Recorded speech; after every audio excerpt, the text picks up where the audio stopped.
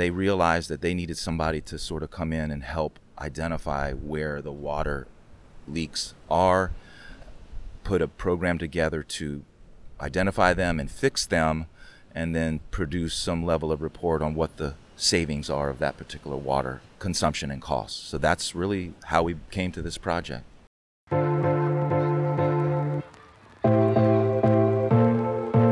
If you are an irrigation professional, old or new, who designs, installs, or maintains high-end residential, commercial, or municipal properties, and you want to use technology to improve your business to get a leg up on your competition, even if you're an old-school irrigator from the days of hydraulic systems, this show is for you. Welcome to another episode of the Sprinkler Nerd Show, my friends. This one is titled Live from Anguilla, or Anguilla, because that's where we are. And we're recording this on a GoPro, so I actually don't know if this is going to be a video episode or if it's just going to be audio, but we've got some backup redundancies, and I'm joined with my good friend Paul Bassett, who invited me to come on this water trip here to Anguilla, to this amazing private resort. And I wanted to record a podcast episode here for fun, just to get challenged a little bit, but also because John Misek called me out in the Sprinkler Nerd group, and I was so appreciative because we all need people to hold us accountable. And so John was like, hey, it's been 2 weeks without a Sprinkler Nerd episode. And then he said he'd reached his MAD, his maximum allowable depletion, for those of you new nerds. And then he said, what's going to be next is the permanent wilting point, the PWP. So he was using awesome Sprinkler Nerd acronyms. So John, hey man, thank you for calling me out and holding me accountable. And we're just going to kind of improvise and get right into this episode of the Sprinkler Nerd Show live from Anguilla. Welcome, Paul. Andy, I'm glad you can make it. If those of you are going to see the video of this, Andy and I have on the Sprinkler Nerd t-shirts. Not that we're trying to boost or sell anything, but it was something that Andy thought of and I thought of, and now we got Nerd 1 and Nerd 2 together here from, as Andy mentioned before, beautiful Anguilla. We're working on an opportunity here on a resort to help them save water. We're sitting on the beach right now, actually at the resort, looking across the bay, or what is it, the bay of at St. Martin. Was a bit of a challenge getting here just because of all the restrictions, but I'm so grateful that you can make it, Andy, and let's save a bunch of water here for this, folks. Yeah, so the cool part, well, there's lots of cool parts about this trip, but this trip was planned 14 days ago, maybe even less. Well, probably about 2 weeks ago, and my passport it was about to expire, so I had to expedite a passport in 5 days, which I was able to make happen. But why don't we just, for those of you listening, you're probably thinking, how do you even get on a project in Anguilla? And what kind of irrigation do they have in Anguilla? So since this is where we are, Paul, can you give us a little bit of a background on why actually, there's 4 Sprinkler Nerds here, but there's only you and I recording this episode. Can you tell us why we're here? Very good question, Andy. You're right. This project was brought to me less than 3 weeks ago. I asked you to come in 2 weeks ago. But we have some other Travis Hall and Bill Beckley, old school Sprinkler Nerds, who have been working with the owner here on the golf course irrigation pumping system. They just planted a new 18-hole golf course, and it's super critical to have water if you're going to invest into a golf course. And the way that they get their water here in Anguilla, or on this island, is they have to desalinate seawater because they have no fresh potable water on island. So they have a couple of reverse osmosis plants that deliver 1 million or 2 gallons of water to the golf course, and then there's another couple 100,000 gallons going to landscape irrigation. And during the discussions with Bill and Travis, they realized that they needed somebody to sort of come in and help identify where the water leaks are, put a program together to identify them and fix them, and then produce some level of report on what the savings are of that particular water consumption and cost. So that's really how we came to this project. Yeah, and so Paul mentioned there's no potable water here on the island. It's 100% desalination, and there's two ways that they desalinate. There is the government desalinates water and then distributes it, so they call that government water.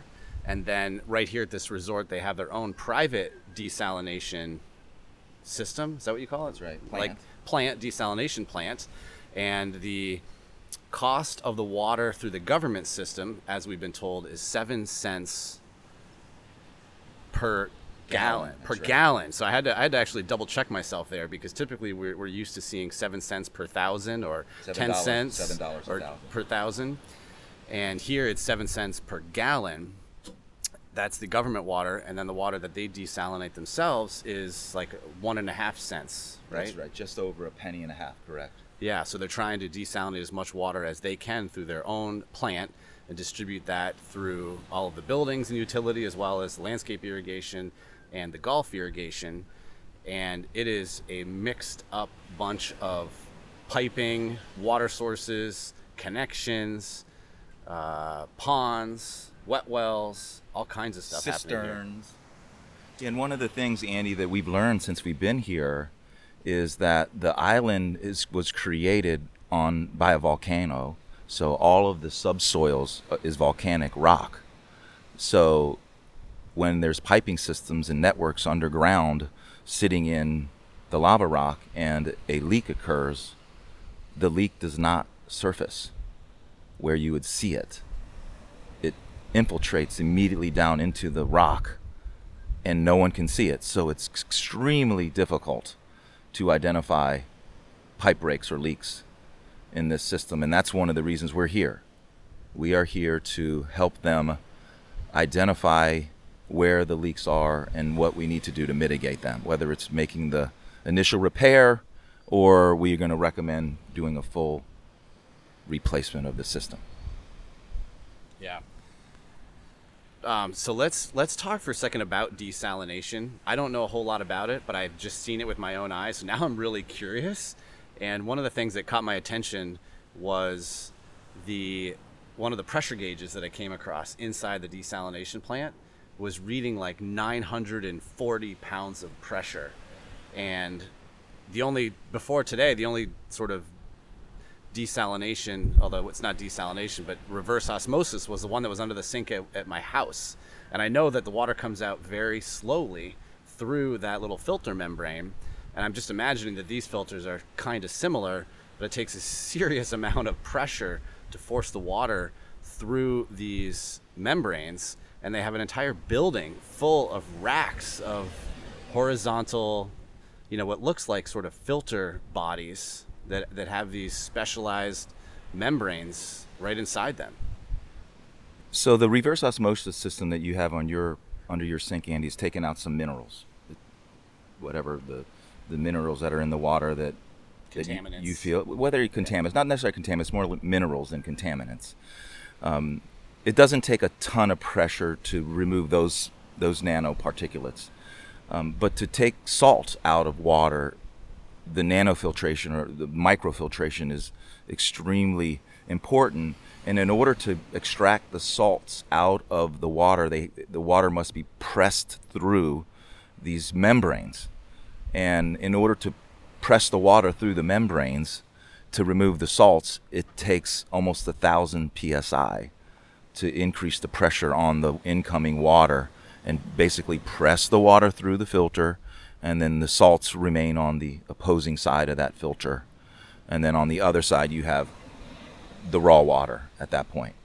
The raw water could be used ideally directly to irrigate the landscape, but if you're going to drink it, you need to add minerals back into it. So we take the salts out if you're going to drink it, and then if you're going to drink it, then you add additional minerals in order to get the alkalinity, the pH back up for it to taste good. Yeah. So there's pumps. There's pumps everywhere. There's pumps coming straight out of the ground. There's pumps coming out of ponds. There's pumps that have to pressurize the water to remove it through the reverse osmosis RO system, desalination system. Then that water goes into storage tanks. Then there's pumps coming out of those storage tanks that go into the mainline system, either for the irrigation or the storage tank for the fresh water for drinking. So there's really I don't know if I've been on a project that has as many pumps happening around here as this particular project. And it's got pumps that we're kind of familiar with, Watertronics. You know, Bill and Travis are here to really work on, maintain, and build out the pumping infrastructure here. And it's true. I mean, the reason we are here is because of we're working on the Watertronics stuff, as well as, you know, we've been asked, you and I, to analyze the existing landscape irrigation and how we could, you know, bring it up to the modern era of technology by connecting all of the landscape irrigation through a network and connect it into the building automation system. So one of the key elements of us, Andy, being here is that the engineer who runs the place wanted to see the irrigation system on his building automation system. Yep. That was the vital role that you're here, yep. right, at the project, is that we're going to find a way to integrate every irrigation or landscape irrigation control system on the property, tie it back to the building automation system, and be able to manage the water more effectively than they are today. Yeah. They need to see where every drop of water is going. And I do want to sort of break down kind of the tour that we had yesterday, so we can talk a little bit about where we went, what we saw, what we discovered, one of the leaks that we found already that we could turn into dollars. But before we do that, man, I want to just remind Paul, myself, and for you guys all listening that 2022, for me personally, is my 20th year in the irrigation industry. I got my first job at Chapel Valley in March of 2002, and on my first day at work is when I met Paul Bassett right here. So this is literally the 20th anniversary of my career and our friendship together, and oh my God, it's just like, it's gone by so quickly. And there's a couple things that come to mind just thinking back 20 years. And I didn't mean to go on a tangent here, but I think it's freaking appropriate. This is kind of like a 20th year celebration project here in Anguilla. And one of the things that I believe, and I know Paul does too, is that you become what you think about. And it wasn't that I ever thought about coming to Anguilla, but I always thought about how do we influence change in this industry? I want to influence change. And 20 years later, here we are on this amazing project influencing change. And sometimes it's just having a little bit of patience. Change, for me, change isn't something that's going to happen in a year or 3 years or 5 years. There's little micro changes maybe along the way, right? Little baby steps here and there. And then one of the things that happens as an entrepreneur, as soon as we feel like, okay, cool, I did that, then we move the goalpost again. And we're like constantly moving the goalpost. So as soon as we sort of achieve something, then we move it again. And if we keep doing that over time, then significant change happens. So here we are, man. Congratulations on 20 years. Actually, for you, 30 years in this industry. But I appreciate working with you after 20 years. Well, Andy, that's such a wonderful thing to say, and I also appreciate you. I mean, you've definitely been the change influencer for me, just because of your ideas. You and I constantly are having brain shares, and I know you guys and gals have heard this before. But the change challenge that you and I generate by working together. Ooh, that's a good way, man. Change challenge. I like that. Always challenging me and each other to change and adapt and modify and be resilient in what you're doing, no matter how long it takes to get there, right? Yeah. I like what you said, changing the goalpost. We're constantly moving the post, to get that win. And whatever that win is for you, whatever it is for, those of you out there, just challenge yourself for change. And if you stay persistent and you stay true to the industry and yourself, it will change. Yeah. Yeah, and the things that I'm learning here today, I didn't know yesterday. I mean, that's part of it. You got to be, somebody told this to me recently, or I said it, or I read it somewhere, that knowledge itself doesn't have value, right? It's not the knowledge that's the value. It's the ability to learn the knowledge that has the value, because you can look anything up online, and really the ability to learn that knowledge over time is how you grow and influence change. So, okay, well, enough of that tangent. I want to talk about yesterday and sort of getting a lay of the land, and where somebody like yourself who does these sorts of projects all the time and for a living, where you start, where you go to sniff out, if that's the right word, sniff out the opportunities? Well, some of the challenges that you get with a project like this, Andy, as you heard through the last couple days, is I always ask, I need site drawings, I need a map, we need to lay out different systems. Where are the controllers, where are the water supplies, where are the valves, where are the sleeves? And the consistent thing here has been, we have nothing. We have no plans.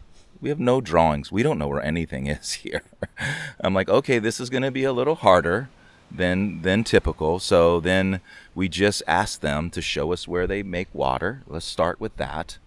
And then show us around where the major components are, the controllers, the water connections, the supplies, the zones.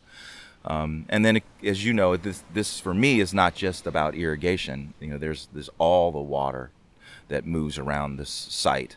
So I want to see where the water features are, because they have tons of them here. I want to see where the cooling systems are, because there's water moving through them. And as you mentioned earlier, with a specific leak that we found, they have a cooling system that cools one of the hotels here, and they require water. It's evaporative cooler. And some of the things I look for right away when I look at these devices is it overflowing? Because similar to a toilet flush valve or a toilet valve, they have ball cocks in them, and those ball cocks fail consistently. And 1 out of the 2 cooling systems, Andy, that we came across yesterday had a failed ball cock. And Andy and I did our magic measurement where the only... Well, how did we know that how did you find it, first of all? Step back. So how did you know that there was a leak? Well, what I've learned is in most of these cooling towers, they have basins in there where they're full with water, just like a toilet bowl or a toilet tank. And because I've done this for the last 15 or more years, you know, I know the first place to look where there's problems. And almost 1 out of every 2 cooling towers that I've ever come across have some level of overflow or leak that's occurring. And it came true here. They had 2 cooling towers, Andy, and we found 1. So how do we do it? What happens is there's an overflow out of the cooling system. A pipe. This was like a 2-inch pipe, right? That's correct. 2-inch pipe that if the basin fills, it flows down the drain. And in most applications that I found, that drain ties directly to another drain, either in the floor or in the ground. But you don't physically usually see them because they connect directly to the other pipe. This one, though, flowed across the ground and into a storm drain. And because we got to walk right up to it, and we got to see the water flowing at the rate that we measure.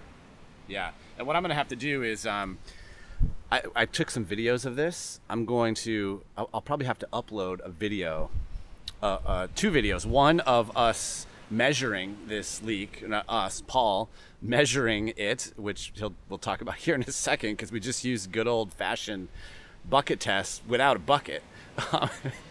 And then I have another video of the whole system. So if you're curious what this leak looked like, I will likely just post that video up on the Sprinkler Nerd page. So let's talk to us about, Paul, how we measured it, and then how we converted it to a dollars per day of wasted water. Very good question, Andy.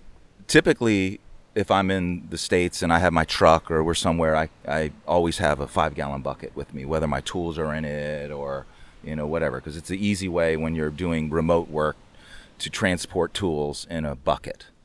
But also, you have a bucket there if you find something that you need to measure the open flow of. So when we came across the leak, we were on the golf carts, because that's how we're getting around the island. They don't have cars and trucks. We have golf carts to get around the resort. But on the golf cart, they had a Yamaha 6-quart, was it 6-quart, 9-quart cooler on the golf cart. And because where the pipe was, I was able to actually, it was a SDR 21 class 200 2-inch PVC pipe. But I was able to actually lift it up high enough without breaking anything to put the 9-quart Yamaha cooler underneath of it. And when we did, Andy set his, or Bill, somebody set their timer, and we timed how long it took that 9 quarts to fill up with water. And it took 6 seconds. 6 seconds. To fill it up for 9 quarts. We did the math. It was 2.25 gallons of water that it took to fill up in 6 seconds. We did the math. It was 22.5 or gallons of water. 22.5 gallons per water times $0.015 is almost $500. Yep, 1,440 minutes in a day. Got the total gallons times the cost of the water. It came out to be about a $500 per day leak, just because of that failed float valve inside the cooling tower. And who knows how long that has been going on? Right? We don't know. So one of the elements of our job here is that we're going to put meters on all of these lines, and those meters will have transmitters on them, and they'll transmit back to a central location that has software that is going to be connected to the building manager's desktop, and he will be able to see the water flow on all these devices. So if and when the float valve fails again, instead of it running for a month or 2 or 3 or however long, he'll be able to get the information right away and send one of the engineers over to fix it. Yeah. So there's going to be probably some more opportunities like that. We haven't investigated some of the fountains and water features and where their overflows go. So we were just talking about that this morning. Let's transition over to the landscape irrigation system, and let's talk about how what their controllers look like. Because when we're going to say the word controller, but it's not what you think. And just to kind of set the scene, we don't know exactly how many zones they have here, but it's a couple hundred. It's over 200 zones around the resort, and the controllers, the rainbirds and such that are on the wall are not operational. So their maintenance personnel essentially go valve by valve, crank it open, wait around, 10 minutes later, turn it off, go to the next zone, and that's how they're watering this entire landscape currently. And I must say, I have never seen irrigation applied that way before in my career. So this is a new one for me. It really shows us how much they need our assistance at the end of the day. And not that that's a bad way to irrigate. This is just all they know, for sure. But what our job is to do is try to take those irrigation controllers, meaning the human beings, and convert it over to electronic. And then get all of that information plugged properly into a schedule and allow the building manager to, again, see the data. And as well as allow us to access that information, Andy, and be able to be their eyes and ears and water managers of this information anywhere in the world where we may be able to sit, whether it's in Anguilla or back at home. Yeah, and we came across one zone that I looked down and there's mushrooms. And this is really a desert island, when you think about it. Anguilla doesn't, from what we understand, doesn't have a lot of rainfall. Most of the rainfall is not trapped, but on the neighboring island, St. Martin, that's where most of the rainfall occurs, because it's mountainous and it sort of stops the clouds, and it catches most of the rain. And Anguilla doesn't have much rainfall, so it's really a desert-like Caribbean environment, yet they're watering the grass so much that it has mushrooms.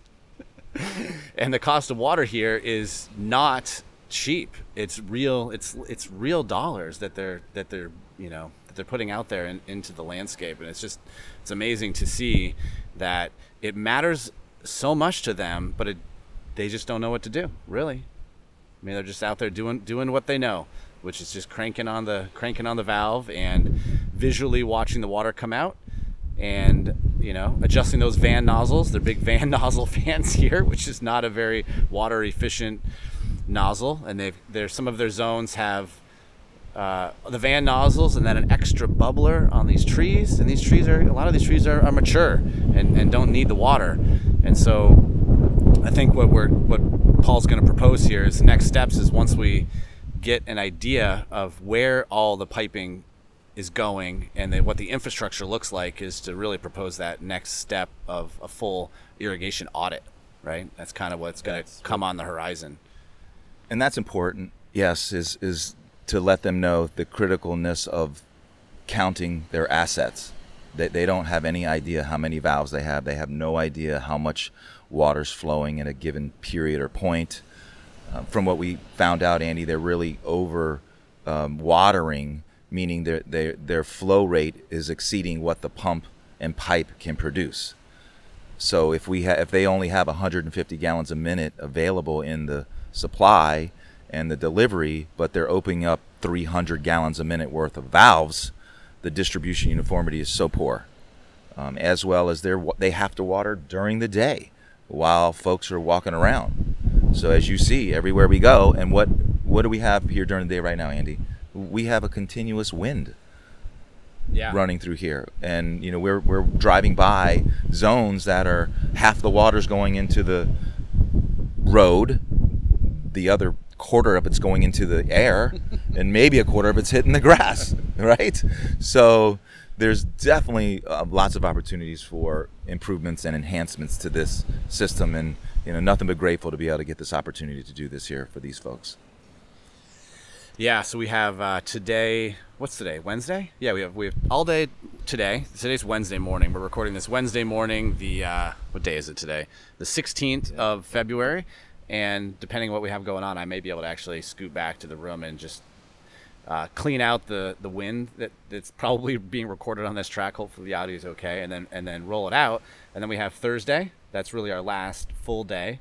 And then Friday we head out of here. We clear customs, take the speedboat back to St. Martin, clear customs again through St. Martin, and then jump on the flight. I fly back through Atlanta to Detroit, back to Traverse City, and I think you fly up to JFK, then back down to Baltimore. That's right. So it's a little bit of a trek to get here, but it's a pretty amazing place. I'm excited to have the opportunity to come to this island and learn new stuff. And actually, let's talk about learning new stuff, because we have something coming up, hopefully tonight, that is going to be, I think, new for both of us. Definitely. That I definitely want to talk about, that has to do with leak detection and how to find leaks. And I'm thinking we could probably record more, not only podcast content around this, but maybe some visual content too, because I really think what we're about to talk about could benefit most every irrigator. So why don't you take the lead on what we have in store tonight? Good segue, Andy. And what we've learned from both Bill and Travis this week is they have this special liquid that they inject into a water system that atomizes up out of the pipe leak or ground into the atmosphere. As we mentioned earlier in the podcast, a leak on this particular island, in any volcanic place, the water goes down, so you never see it. But if you inject this liquid actually comes through the leak with the water, but instead of going straight down, it atomizes and vaporizes and comes up.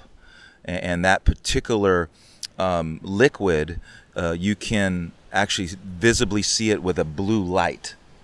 At night. At nighttime, yes, correct. At nighttime. You can't see it during the day. So, we're going to be doing a nighttime work this well. We're putting in a little overtime here this evening. But I've never used this particular liquid before. Bill and Travis have. So again, it's something, I've been doing this 30 some years. I've never seen it. You've been doing it 20 years. Again, happy anniversary. We're going to learn something new here, even as long as Andy and I have been doing the business. So we're challenged for change this week and tonight. Yeah, and it really seems like, think about you guys listening. How many times have you known that there's a leak somewhere? You just don't know where it is, and you can't see it, and you just do your best to maybe put in a master valve so it's only leaking. If it's on the main, it's only leaking when the system's on. And sometimes you just can't find the leak, so you just live with the leak. But for every leak that's out there, I just don't know why we haven't learned how to find them using this, sort of vapor visual technology. And if Mrs. Smith has a leak and you do residential irrigation service, this could be a new service opportunity to just do, leak detection in the landscape. Fortunately, it has to happen at night, but that's what you can charge for. It's this new opportunity for leak detection. So if if it works and it's something that I could use either my GoPro or my iPhone to capture, I'm going to try to film some content and have it available for you guys. So yeah, I'm excited to learn something new. 20 years later, still learning. Great. Yeah. Well, again, Drew, I just want to thank you for being here and helping out. And what a great place for us to celebrate 20 years of friendship and partnership and, you know, everything that you and I do, Nerd 1 and Nerd 2. This is it, man. And all you guys out there, you guys are all nerds too. So I would say the next time you're at an event or a barbecue or someone's birthday and they say, hey, John, what do you do? Or they say, hey, my name's Tim. Nice to meet you. And you say, hey, I'm Sprinkler Nerd John. Nice to meet you too. So I encourage everyone to call themselves, you know, Sprinkler Nerd Andy, Sprinkler Nerd John, Sprinkler Nerd Paul. Put Sprinkler Nerd in front of your name and see what happens. Great way to sort of bring attention to what we do and keep it fun at the same time. So, all right, man, we got to wrap up this episode so we can go back out into the landscape and start looking for more leaks, providing more water reports. So appreciate everybody listening. Appreciate being here with you, Paul. Thanks for the opportunity, my friend. Sir. Cheers. Cheers.